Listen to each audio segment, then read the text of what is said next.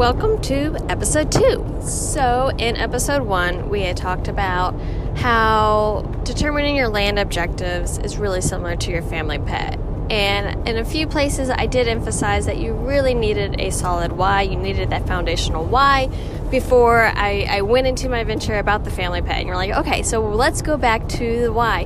What is a why, and is it different than actually choosing my land objectives? And the answer is yes. Now, they do need to complement one another.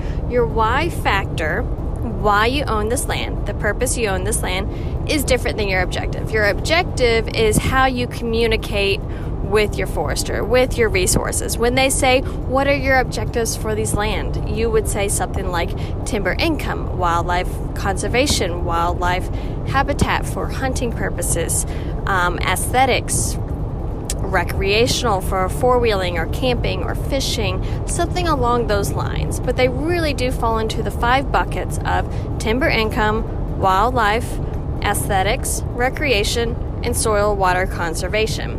All of your recommendations in some way or fashion are going to help you reach each of those priorities. And in most management plans, you are going to be touching base for all of those objectives at the same time. Now, there will be priority ranking, which we will get into probably in episode 3. Today, I want to talk about your why factor. Determining what your actual why is, and again, why this is important. I know I'm saying the word why way too many times, probably for you, for your comfort, and you're probably getting a little annoyed by it. But nevertheless, we will keep moving forward. So what is the why? The why is your emotional motivation for the land, your emotional commitment for the land. Now, again, just how your objectives can change through your seasons of life, your why factors can also change in the different stages of your life. In your early young adult years, it may be for that retirement investment income, just as you would be investing into your 401ks at work or your IRAs. All of those monetary investments, you may be looking at your land in the same capacity as a economic investment for the future. And in your later years, you may be looking at it more for the aesthetics and recreational benefits of your family retreats, gathering the family together on hunting trips. So you are allowed to change these motivational statements or this mission statement, which is kind of what we mentioned in episode 1 that I did not elaborate on. So, a lot of times when it does come to land, most people will have very generic why statements. We own this land for retirement funding. Retirement funding, of course, means your objective is timber revenue, timber income. We own this land for hunting purposes. My son and I like to deer hunt every year, and that's why we bought this land. So we'd have our own piece of property for hunting. Therefore, your objective would be for wildlife habitat, number 1, and number 2, probably again, some type of income revenue stream. In all your cases, income is going to be up there, at least in your top 3 priorities, because your land does need to be financially sustainable, which is, again, something we will talk about in another episode. But when it comes to whys, I always hear kind of the same statements before people take a lot of time, a lot of reflection, and decide their own mission statements. And they'll say retirement income, college funding, or hunting. Those are the most stereotypical why statements I hear from average landowners across the board. No matter what state you're in, what stage of life you're in, those are usually one of the top 3. Now, I'm going to challenge you to take it one step further. You need to be specific in your why factor for your situation, for your season of life, for your family. And this is what's going to motivate you when times get hard, when management gets really hard to execute because of weather, when natural disasters occur, when the markets are down. You need a solid why motivation statement to help propel you forward, to keep you taking action when nothing is going right. Because when it comes to land management and forest management, everything goes wrong usually, and in rare occurrences, things actually do go exactly according to plan. But 9 times out of 10, you are going to come across a hiccup. You are going to come across an obstacle. It's just how it is. You have a plan A, then you follow to plan B, and before you even get plan B written down on paper, you're already on to plan C. In all of those cases, they are helping you move forward to reach your goals, to reach your objective that meets your why factor.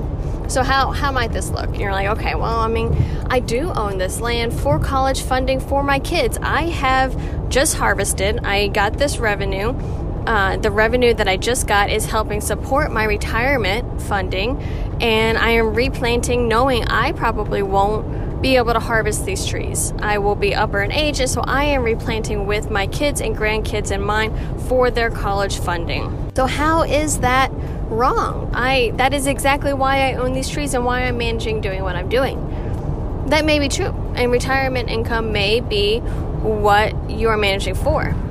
But I challenge you, and if you were in my financial masterclass snapshot, you heard me talk about these challenges and how you need to be more specific.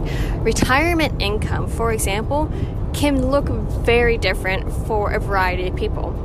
I would ask you, are you looking for a large lump sum income at one point in time? Are you just looking for that one investment check, that one asset check? When you do the harvest, you just want to do and get a big lump sum that you can choose to do with the money however you wish later. Or are you looking for periodic income streams that occur every 2, 3, 5 years that maybe don't provide you that $150,000 check at one time, but maybe you're getting $20,000 every few years? Both of these can help you reach your goal and your purpose of retirement income. Both of these can help supplement your retirement years for different purposes. But how they are executed, how they are managed for, can be very differently.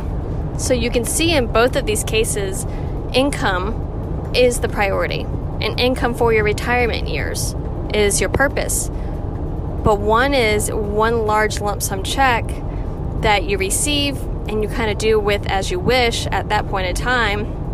Maybe you are still receiving some periodic income at a much smaller checks, and maybe you're not.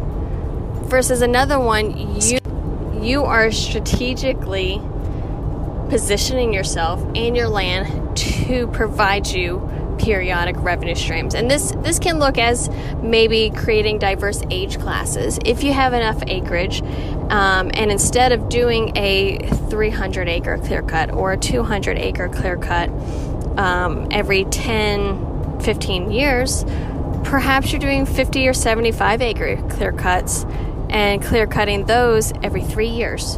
And so now you are receiving that larger lump sum check, but every 3 years. And these are decisions that you want to be able to look at in the beginning at that reforestation age, because what you manage and how you make different management decisions are going to determine what you get 20, 30 years down the line. And so even though retirement income is your why is I want to receive revenue for my retirement years, you can see already how that might differ. Now, same thing when it comes to college funding. You can be looking at it as, do I want one lump sum check for college funding for my kids by the time they're 18, and I can take this money, put it in a savings account, and we can just withdraw from that for the next 4 years?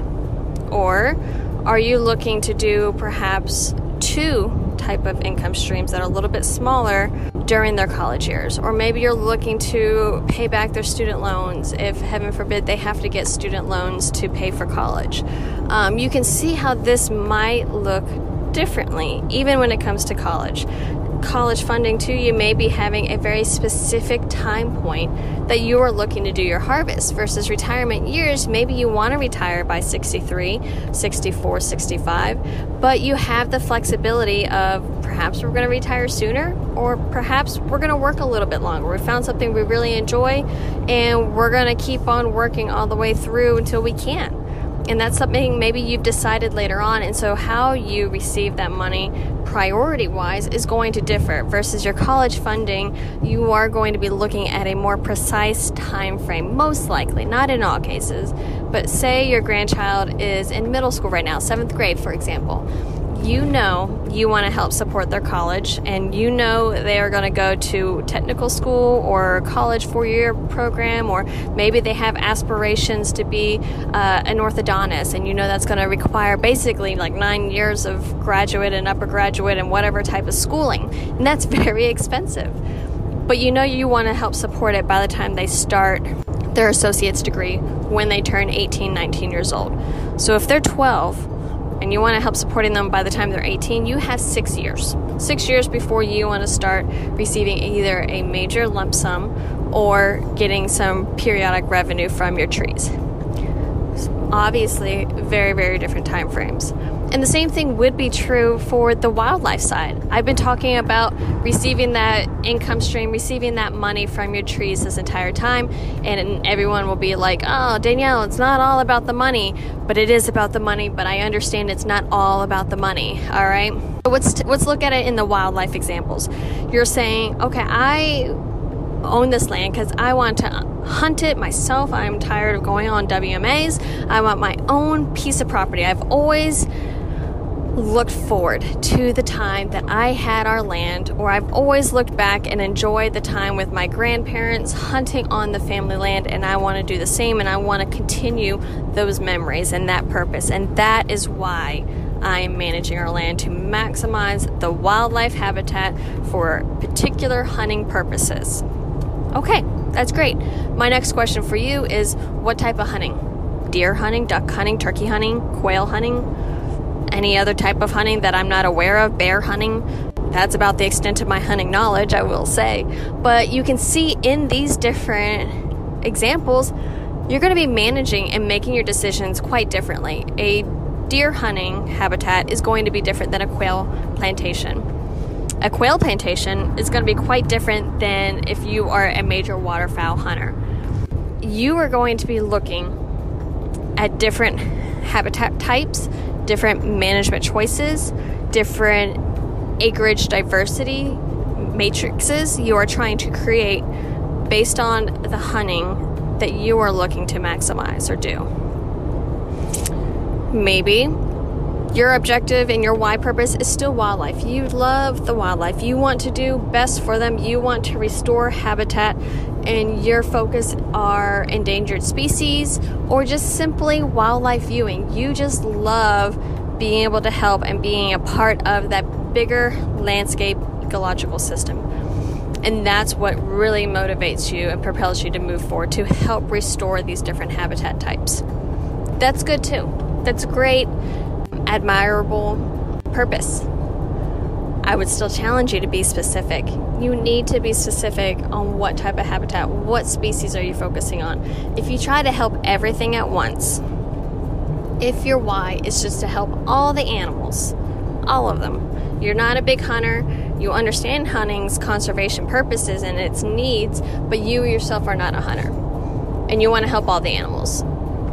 In turn, you're not going to help any of them thrive. If you are trying to create all the habitat in the same space, they are all not going to be able to thrive to its potential. You need to pick one or two that you're really focused on. Now, everything else will get its benefits. Everything down the line will have a domino effect of benefits from it. But if you want to help something thrive, you do need to choose what it is.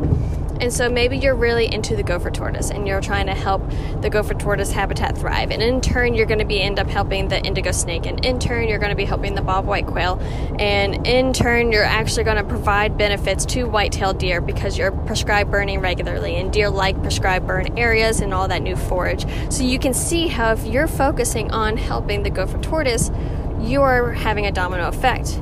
And you're like, of course, Danielle, the gopher tortoise is a keystone species. That makes sense. But what about these other animals? What if I'm really focused on this one endangered salamander that I don't know the name of, but I know it's there?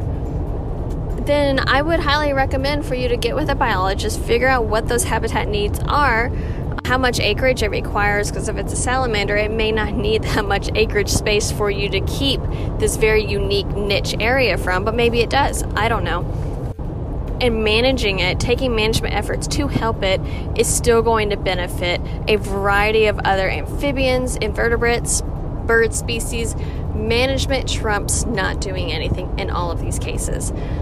But trying to manage without a passionate why factor is not going to help you actually take action.